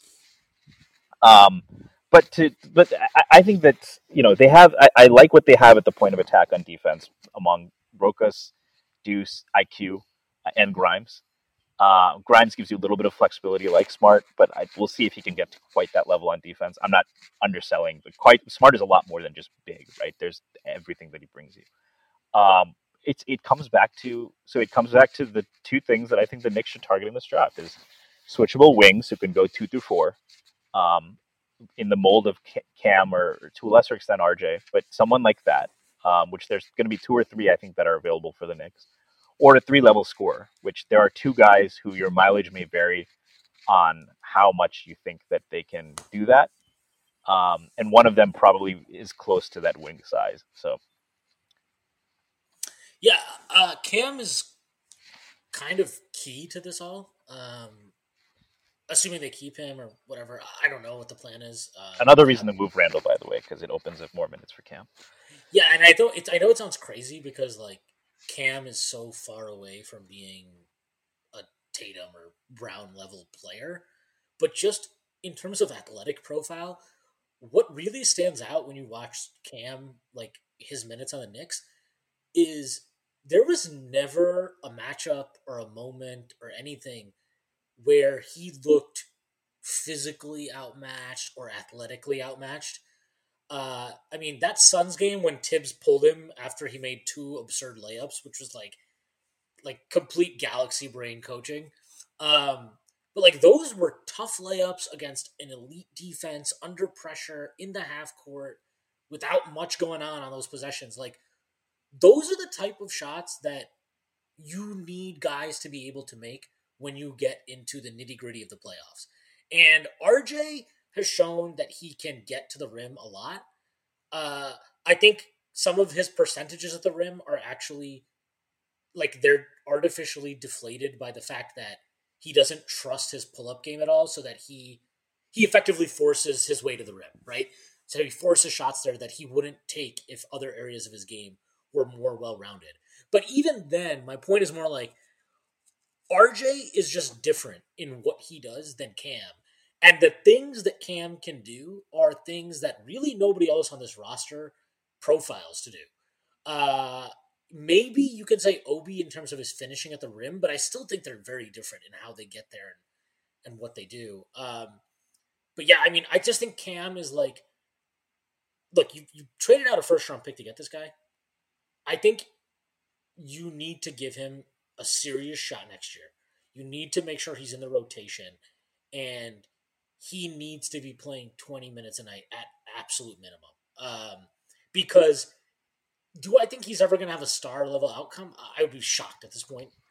But I do think he's a starting caliber player. Like, there's clearly starting caliber Somebody talent threw out there. Otto Porter as a name, by the way. Yeah, I don't like that comp. He's a way more dynamic slasher than Otto was. But in terms of impact, right? Total impact. Like a high level I guess. offensive player, maybe not quite a star, but and then a solid. Like I think Otto Porter was a little overrated on defense, but he's a solid defender with some versatility. So Yeah. I mean, you could. I think a reasonable level for him to achieve right now would be like Andrew Wiggins right now, like the player Andrew Wiggins is today. he's deceptively strong. That's one thing Andrew Wiggins has gotten better at is using that. Mhm. Like Cam looks wiry, but he's pretty strong. I think Omar was saying this in the Discord, right? Like there's like if anything, the criticism is that he probably needs to bully dudes a little bit more at the rim because he can. Do that. He likes to be smooth. He's good at that too. Like you love the finesse finishes, but he can also he can use some more thunder to complement his lightning, right? So yeah, for sure. But like I just think and Andrew Wiggins is like I know he made an All-Star team this year. He was not actually an All-Star. But like that level, if Cam gets to that level, it doesn't even matter that he's not a star. Just having good players his size with his physical tools, even if they're not stars, those are such valuable pieces once you get into these playoff matchups. Because if you play Boston, you're probably not going to win. You're not going to win the wing matchup against them, right? But what you want are guys that at least make them work and guys that aren't going to be like they're not going to be totally physically outmatched by Tatum and Brown. And like one thing we saw when the Knicks played the Celtics this year, RJ struggled a lot because they were able to just put Tatum on him, right? And Tatum, when he's locked in, especially he's an elite defender. If Cam gets to a point where he is good enough where he's in a starting lineup with RJ Barrett, now all of a sudden you have Tatum and he has to play Reddish, and then Jaylen Brown has to play RJ, and like it changes your matchup so much. And again, like I know I've tweeted this, and I think we've talked about this, but like if you're the Knicks and you're looking at like if you're planning out like how we want to build this roster, what are we trying to develop into? Watch the Celtics and Bucks series because the two guys that you really need to be planning for in the Eastern Conference at this point for the next 4, 5, 6 years, whatever it is, are Giannis and they're Tatum. And I had a third there, but yeah. Would it be Embiid? Bam. I don't know if you can. So this is not. Embiid should get mentioned, but I think I am interested how his body holds up going forward. 100%. And this is not to disrespect Embiid or Bam. I don't know if those are guys that you can. I don't know. It's so weird. They're like centers, so they're a little bit different to me in terms of how do you develop your roster to like address those guys because you ultimately are always going to need centers. So I don't know if they present the same type of like fluidity in terms of the decision points. Yeah, I get it. Yeah. So like when I'm thinking about like how to build rosters in the East, for me the guys I'm worried about are Giannis and they're Tatum because they give you so many different looks and you need to have the pieces on your roster to match up with whatever looks they throw at you. And there's a lot of different ways to go about that. Whereas, like, if you're really planning for Embiid, or Bam, or I think this actually applies to Giannis a little bit too. If you're like, I need someone to match up with them, short of like trading for DeAndre Ayton, like there just aren't a lot of great options out there. Like it's a very much of a one-dimensional decision thing, right? Either we're gonna have to do it as a team and pray, right. or it's going to be we got Ayton or someone of that ilk. Or you do like like what teams used to have to do against Shaq and Kobe, right? Where they would just be like, all right, well Shaq's gonna do his thing, like let's just worry about trying to stop Kobe because we might have a chance against him. We had no shot against Shaq. So it's like maybe one of those things, right? Where you're just like, all right, we'll let Bam cook us, we'll let Embiid cook us, but these other four guys, they're not gonna get shit off. Would so you I think put, that's part of that. I feel like I'm probably gonna get a rant off of this. Would you put Scotty Barnes in that category yet? Or Siakam, or maybe someone on Toronto that you have to game plan against? like to that degree. That is the guys that you're worried about in that Eastern Conference. No, not even. Like not even Siakam really has played well this year. Yeah, he's been really good. Don't get me wrong, but he played really well, and they lost in 6 games in the first round. I know it's like not all on him, obviously, but I just don't see him as the type of talent that is, moving. He's just not going to be. He just doesn't impact the game the same way. I don't think defenses tilt towards him the way that you have to tilt towards Giannis or tilt towards Tatum. Can Scotty Barnes get to that level? I personally don't think so. Which I guess if you think if you have to game plan for Scotty Barnes, just get Franz Wagner. Exactly. He's the kryptonite. Then you don't even have to worry about it. Is that a criticism of Scotty Barnes? I'm sure Raptors Twitter would think so, but I just don't see him as that central offensive hub type of player. At least as a scorer, I do like his passing is really nice for a player his size. So you can run offense through him in certain ways. Can switch 1 through 5. I mean, he is a little like Bam in that sense, right? In the terms of skill set. He is. And my thing with Bam has always been I'm definitely lower on Bam than you are. Is just I don't personally see the scoring package from him to be a 25, 30 points per game type guy. Yeah, I would agree in with that. Key playoff series. So he's just a little bit lower. He's always going to be lower to me than guys like Tatum or Giannis and shit like that. But and that's kind of how I feel about Barnes. I think he can be a good scorer. I don't see star scorer. I just don't see that in him. Maybe I'm wrong. He is he's 19 or 20 years old, so he's super young. And the shot was better than expected this year. Yeah. He could definitely improve. So, there's every chance I am completely wrong on this. I just don't see him as that caliber of talent as a scorer anyway, to the point where you're I would say among the rookies, I still think Cade has the highest ceiling, but I don't think you game plan for anyone on the Detroit Pistons yet. But I would still take Cade over Scotty, and I would take Mobley over him too. I would also. I actually think I might take. I still think Mobley has the highest ceiling. I agree, and that might be a guy you have to game plan for in a year too. Yeah. He's down the line. Mobley, man, when that guy fills out, I don't even know. That's going to be scary. But talking about the wings, I talked about this with Prez. I'm curious to get your thoughts on this. Is Tari Eason a guy that you like then as? Because you are talking about matching up with these bigger wings, and we need more guys like Cam. I think we both agree on that we need more of these big wing dudes. Is Tari Eason a guy that you like if the Knicks stick around 11, or are there other guys that you prefer in that area?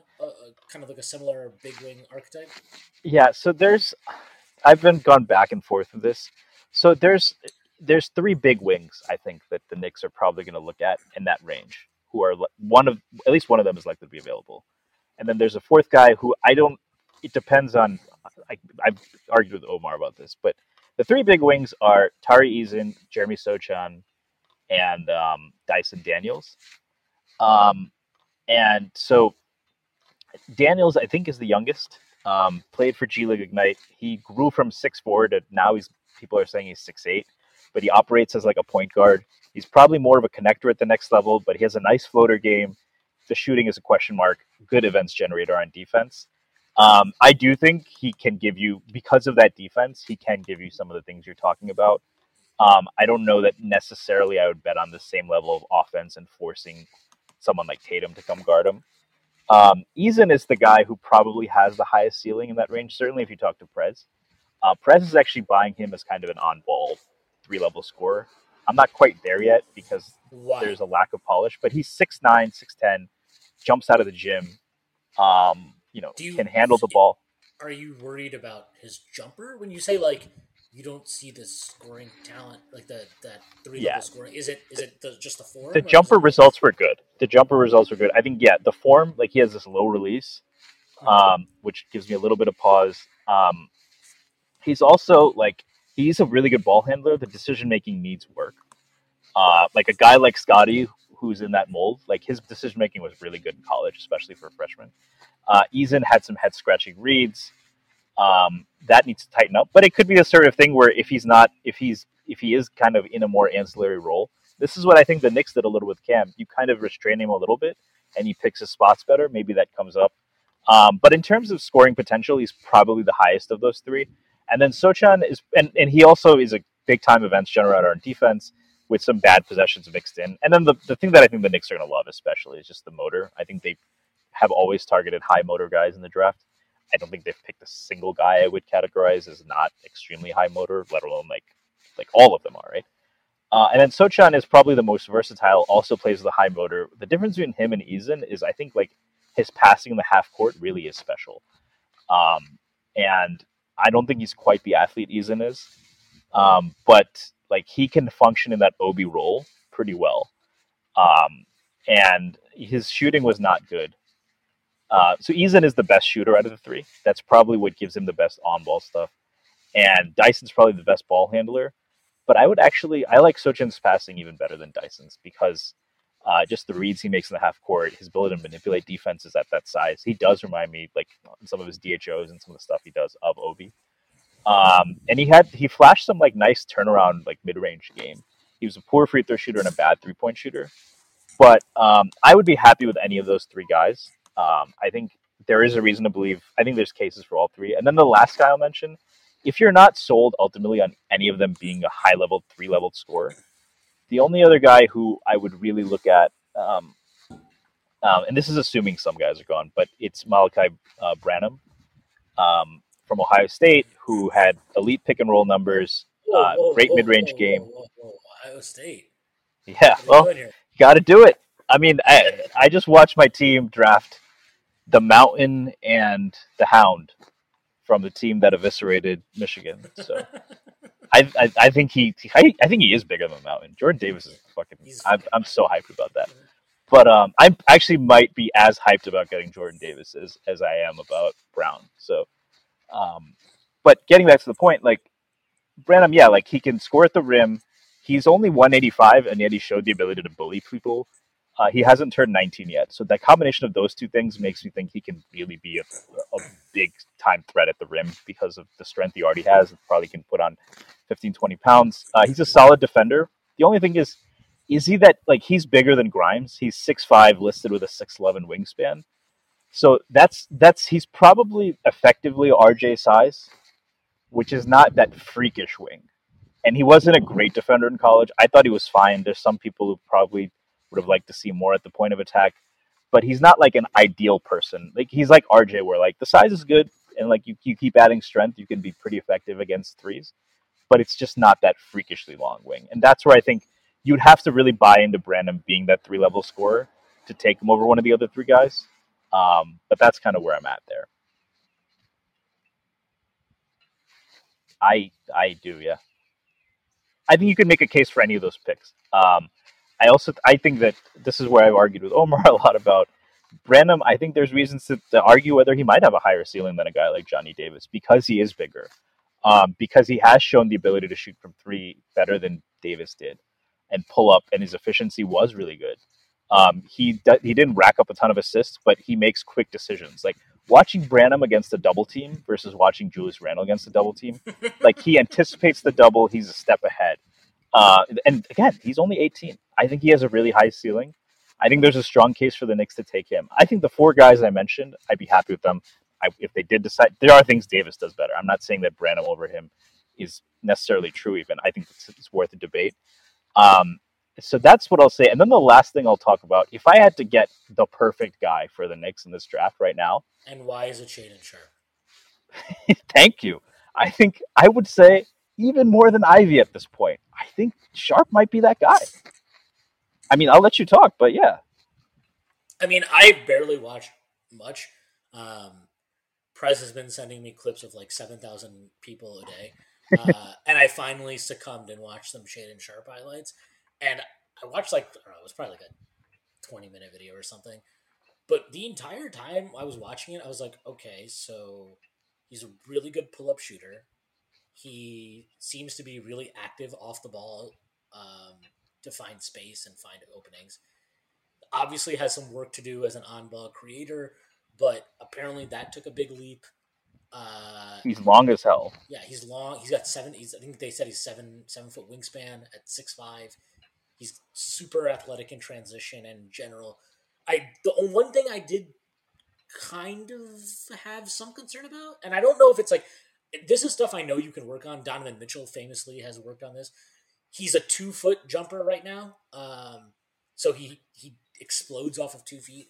I don't know if you saw the same explosion off of 1 foot from him, but this is just again I've watched like 4 videos of him, so I'm not an expert. These are just my takes on him, what I've seen. So that would give me a little bit of pause, but like the pull-up shooting, the plus wingspan, the fact that apparently he's a really good rebounder and that he gives a shit on defense, like yeah, the entire package. It sounds like there's like a Levine outcome for him offensively, but with a guy who seems to really be keyed in on the non-glamorous parts of basketball as far as rebounding and defense. And then you just think about like what that skill set he provides is, and then how that fits alongside somebody like RJ Barrett and Emmanuel Quickly and Obi Toppin, like long term. And it's kind of like, yeah, like this is definitely the guy we should go for.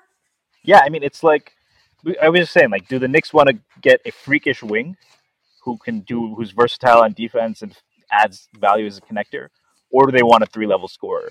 And then, so which one is he? Is Shaden Sharp a 3-level scorer or a freakish wing? And the answer is yes.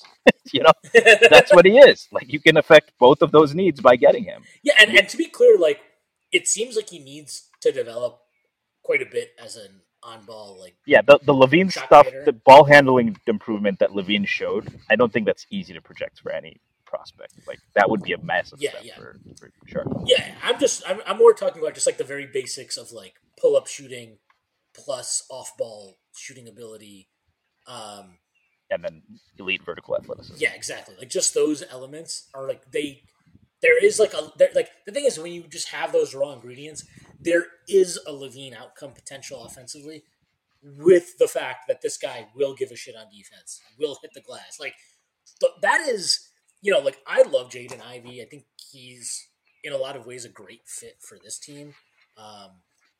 Some of his decision making can be a little head scratching. I do worry about how right hand dominant he is. I don't think that's that huge a concern. It is for most young players, by the way. Yeah, exactly. Most young players have to develop their offense. Right. So that's not like a massive concern to me. The mid-range stuff is weird with him. Like, I'm not sure, because he just didn't take mid-range shots, and he wasn't very good at them. But, like, I genuinely ask this because I don't really know. Like, I don't know what the scope for improvement is in those areas for young players, or, like, how much can you improve? How much of this is, like, and this is, like, for me, like, I'm not a shot mechanic guy, so I don't really have strong takes on this, but it's, like, is some of that stuff about his shot mechanics? Like, does he have to, work to have a higher release in the mid-range than he does from three? It's just, like, those are the things I think about with him. His defense at times, like, he should be a way better defender than he is. He can be aloof on defense, kind of fall asleep at times, but, like, when he's locked in, he's a guy who can really heat up the ball and he's not comfortable for guys to try to, make something happen against off the dribble. But, like, he's not keyed in all the time. How concerning is that? I don't know. I'm not sure. But, like, I do see the vision for Shaden Sharp. I think he's really an intriguing prospect. And, again, I told Prez this on Friday, but, like, it would not surprise me at all if the Knicks were higher on him than they are than most teams. It wouldn't surprise me if they had him anywhere as high as 2 or 3 even. It wouldn't shock me. Yeah, I mean, he has the potential to be the best player in the draft. I don't think there's a lot of doubt about that. I think it's interesting. He is actually just 18 days younger than Branham. So that's, I think, another... and they're pretty similar. They have similar size, I think. Are they the youngest guys? They are 2 of the youngest, if not the youngest. I think Ousmane Dieng might be younger. Okay. But they're like, yeah, the closer, they're May born. I don't think you have to be 19, I think, by June, essentially, right? Or July. So, they are, I think it's kind of the complementary thing where Branham is more polished, especially in the mid range, but doesn't have the same ceiling because just isn't like that kind of athlete. Like, he's a solid athlete. Like, it's definitely not a weakness, but just not, when you're talking about NBA athleticism, he's not going to be nuclear or something, more than above average, if that. He's no Satnam Singh. Sorry? Said he's no Satnam Singh. Yeah, he's no Satnam Singh. Who could probably jump 2 feet in the air. Maybe. I think it also goes back. I'm very curious to what, you know, I think there's a few conclusions we can draw about the Knicks draft philosophy, but I also question those, right? So I think when it comes to guards, they have a type. They like guys with high feel who can shoot to pull up, who can pull up from three, who play with a high intensity, right? I think that's true of all of the guards they've picked. Quickly Deuce, Grimes. Rokas isn't as pull up heavy, but he's pretty capable. And all of them also have just these 6'8", 6'9", 6'10" wingspans. And you have to have a strong Instagram game also. Exactly, right? So and then with centers, they've only drafted 2 bigs. Both are 99% athletes who can do things with the ball in their hands. Sims obviously less so than Obi, and both were really high motor. But they haven't really drafted a wing. And the only other thing... Do you think it's fair to kind of count Cam almost as a draft That's pick? true. So that Cam is the one young wing that they've targeted. So a guy could maybe give you some inkling of what they... So they like that he's skilled, puts the ball on the floor, and versatile. I would imagine that's a good starting point for a wing. That's what most teams... The only other thing that, especially with Sharp and with Branham, give me some pause, and I wonder how true this is. The Knicks have not drafted a one-and-done player yet. They stashed Rokas. Obviously, quickly McBride, Grimes are all multi-year players. Obi was in the lottery, but the flip side of that is they've also mostly been picking in the late 20s. And when Obi got drafted, we heard the stat a million times. Lottery picks that are 22, they don't pan out well. But I would imagine there's something going on where if you pick a one and done in the 20s, I would imagine that doesn't have the highest hit rate either, right? Partly because I'm sure there's some survivor bias where if a guy is Jaden Ivey or Benedict Mathurin, they're not coming out as a freshman just to get picked in the late first or the second, right? If they feel like they can be a lottery pick, they'll stay. But the other thing is probably that, those guys may have made it a premature decision or something. I don't know. But you probably have a better hit rate among slightly older players. So they've only picked once in the lottery. They did take an older player. So I wonder if that would indicate that a guy like Shaden Sharp or Dyson Daniels or Malachi Branham would be, just too young and they would want someone to be more of an immediate contributor. Or the other part of that, though, is in addition to lottery thing, they've been in a position where they just needed to add guys who can play, and they needed to hit some singles, right? Because the team just didn't have solid basketball players. Yeah, now they're in the opposite. You built out like a talent base now. Yeah, and now they're in the opposite position where they have a lot of solid players, but they just haven't taken that home run swing, right? And maybe that would be why they might go away from what they've done in the past. And I don't, to the extent that would be a hard and fast philosophy anyway. Yeah, I'm fairly confident saying this. I don't think they've avoided one and done players because they're opposed to drafting them. Ian Begley reported that they had conversations trying to move up for Jalen Suggs in last year's draft. So Jalen Suggs, one and done player, pretty obvious that they're not against that. But to your point, the more important parts of that, I think, are Suggs did show some. I know he shot like crap this year in the field, but he did show pull-up shooting potential in college. He was a plus wingspan guy, if I remember correctly, and he was also just a super high competitive, high motor, physical defensive player. High school quarterback, all that. Yeah. So the characteristics, I think, are way more of a tell than the years spent in college. I think the reason they probably went for guys like that are because, look, if you're drafting later, you're probably not going to be landing star talent. So maybe you're just looking for the best profiles of guys that you think, guys that profile the best to be just solid NBA rotation guys, And look, and credit to them, I think Quickly can be more than just a solid rotation guy. I think Obi can be more than just a solid rotation guy. Grimes, I think, also has the potential to be more than a solid rotation guy. We'll see with Deuce, but they've done a good job. What they have settled on as a draft strategy has been working. They've gotten value out of their picks. That's great. But I completely agree. At some point, you need to take a shot on a star. And I think they'd be more willing to do that probably in the lottery and at this point, right? Yeah, like they Like don't need to. They're not like look when they took over the roster, right? When Leon Rose came in, the roster was effectively Julius Randle, R.J. Barrett, Ntilikina, Knox, Mitch. That was the guys that were under contract, and Dennis Smith Jr. Those are the guys that were under contract. Not Frank is still out of the rotation in Dallas. Knox is probably on his respect way. Frank.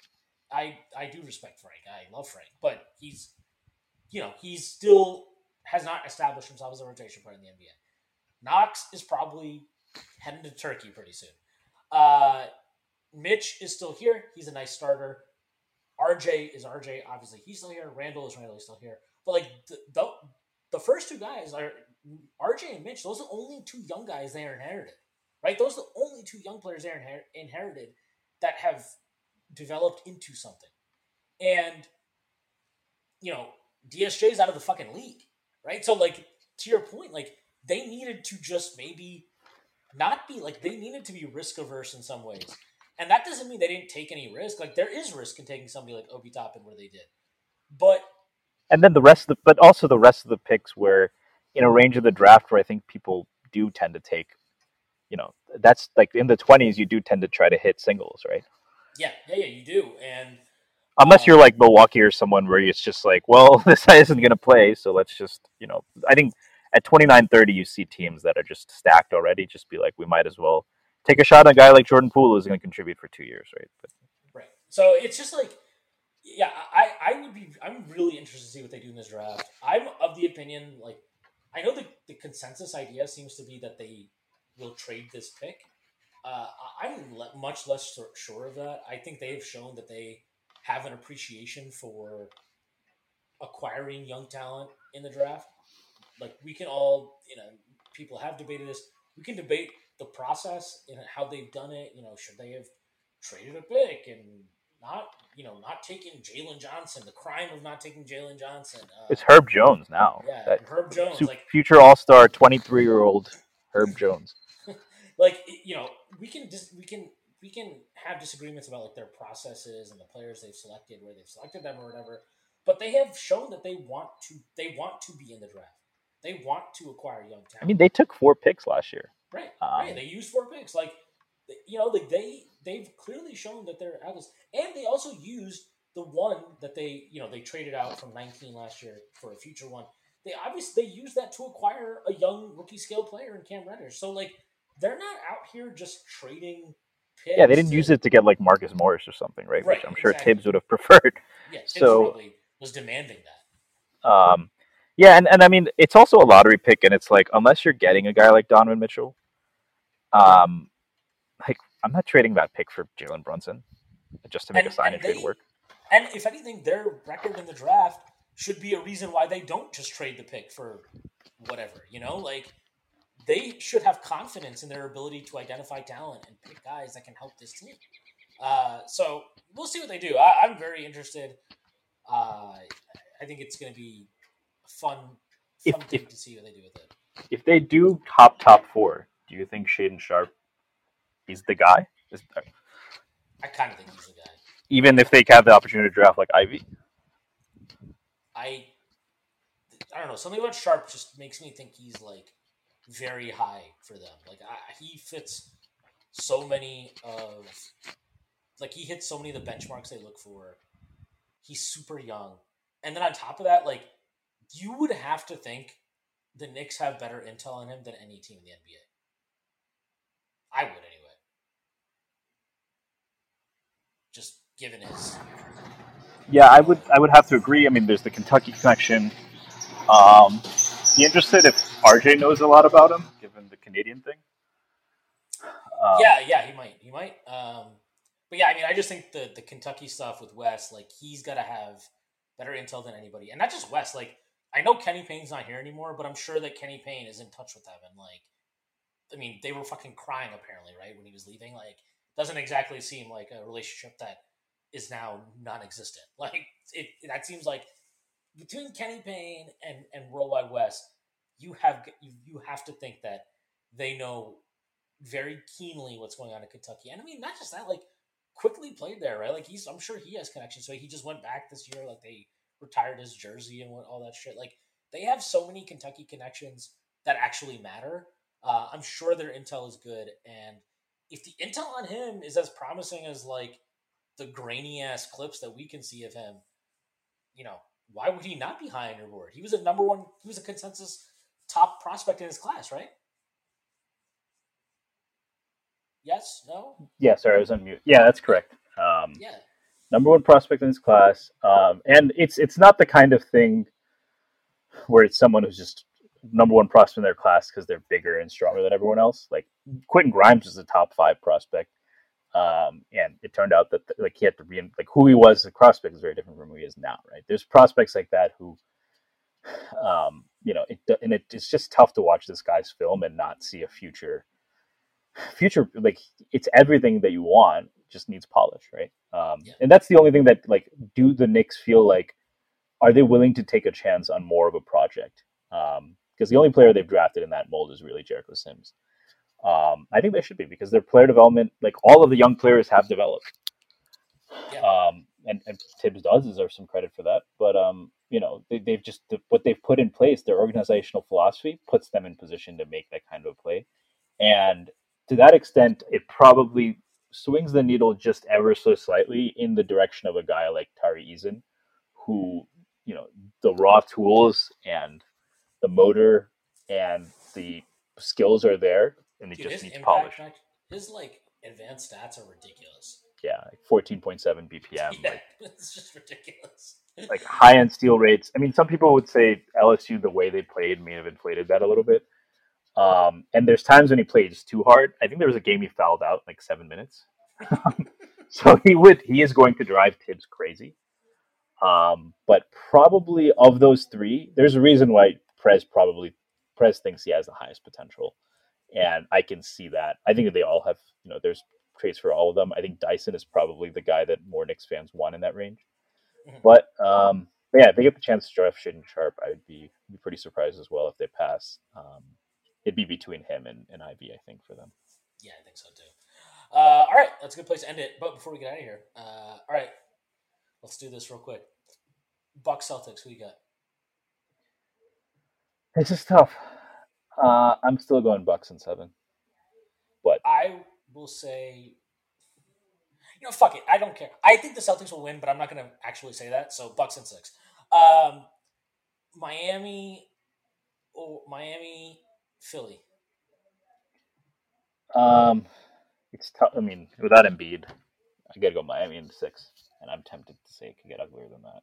Yeah, I think Miami in 5. Golden State, Memphis. Sweep. You know who I am. Golden State Warriors in 4. I think Memphis really got bailed out by Minnesota just choking. I will say that I do think the front court matchup in this, I think Minnesota was a much better front court matchup to give them problems. But man, the Jaren Jackson Jr. fouling stuff is super worrying. I think Ja is going to have a terrible series, by the way. I think that Draymond and the help defense is going to make life hell for him. Yeah, I think this Golden State team is better than what they faced in the play-in last year for sure.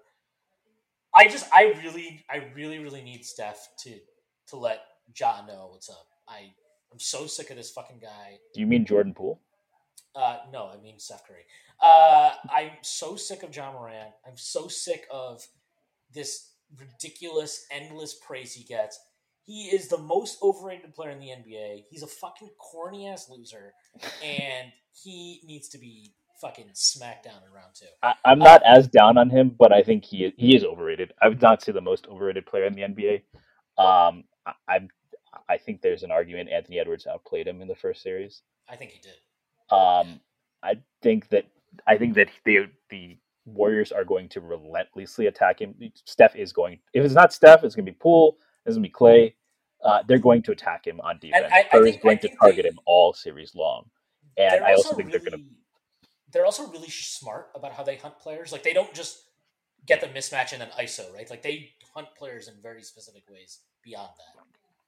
But I mean, it's Kerr, and they're all really smart players, and it trickles down. I think that I mean, we both watched Jordan Poole in college. I think that's a part of his game that's improved a lot as well, his decision making.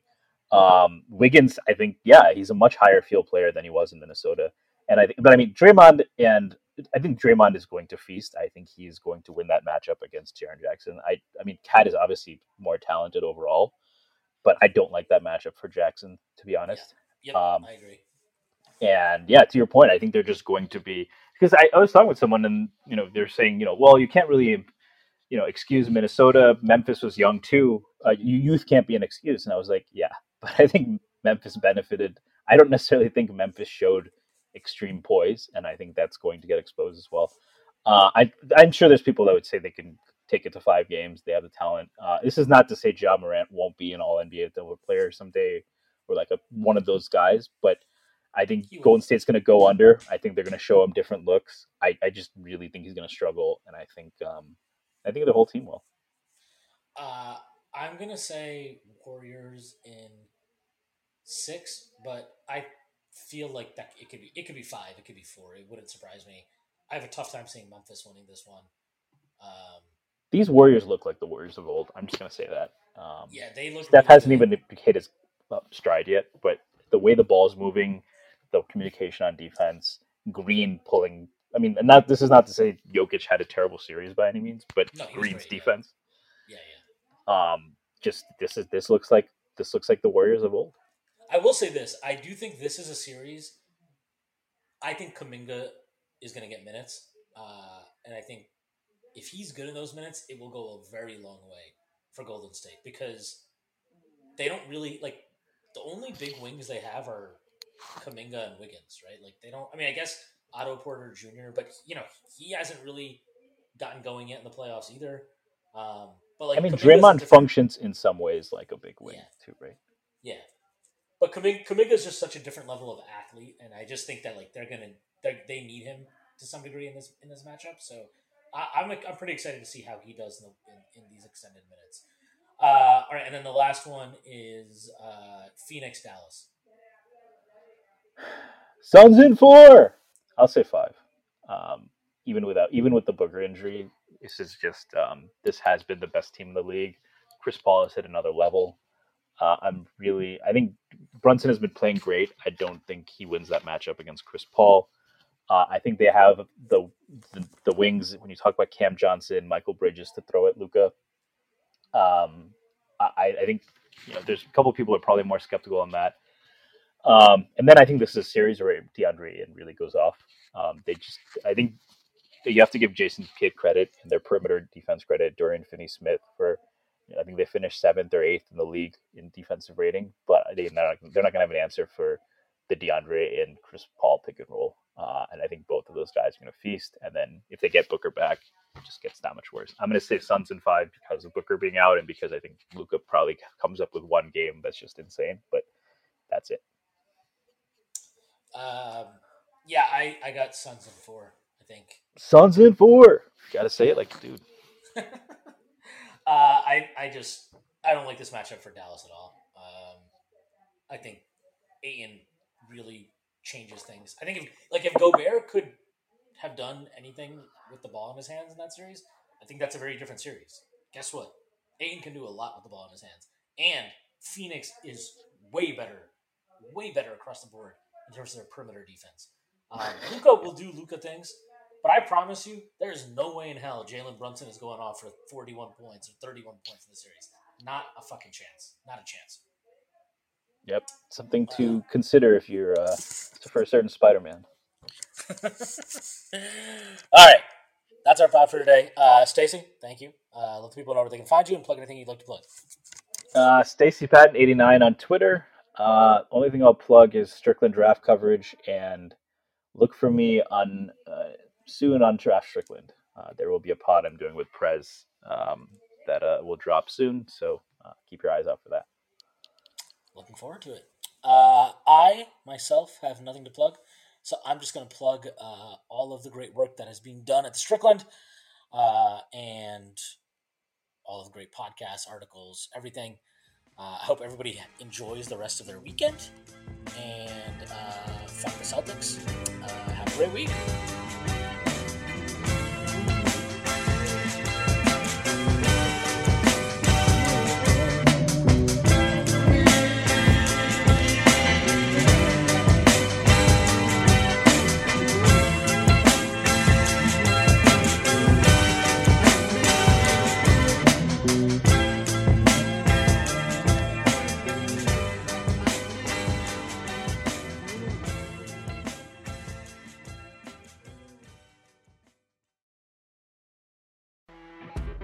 You know when you're listening to a true crime story that has an unbelievable plot twist that makes you stop in your tracks?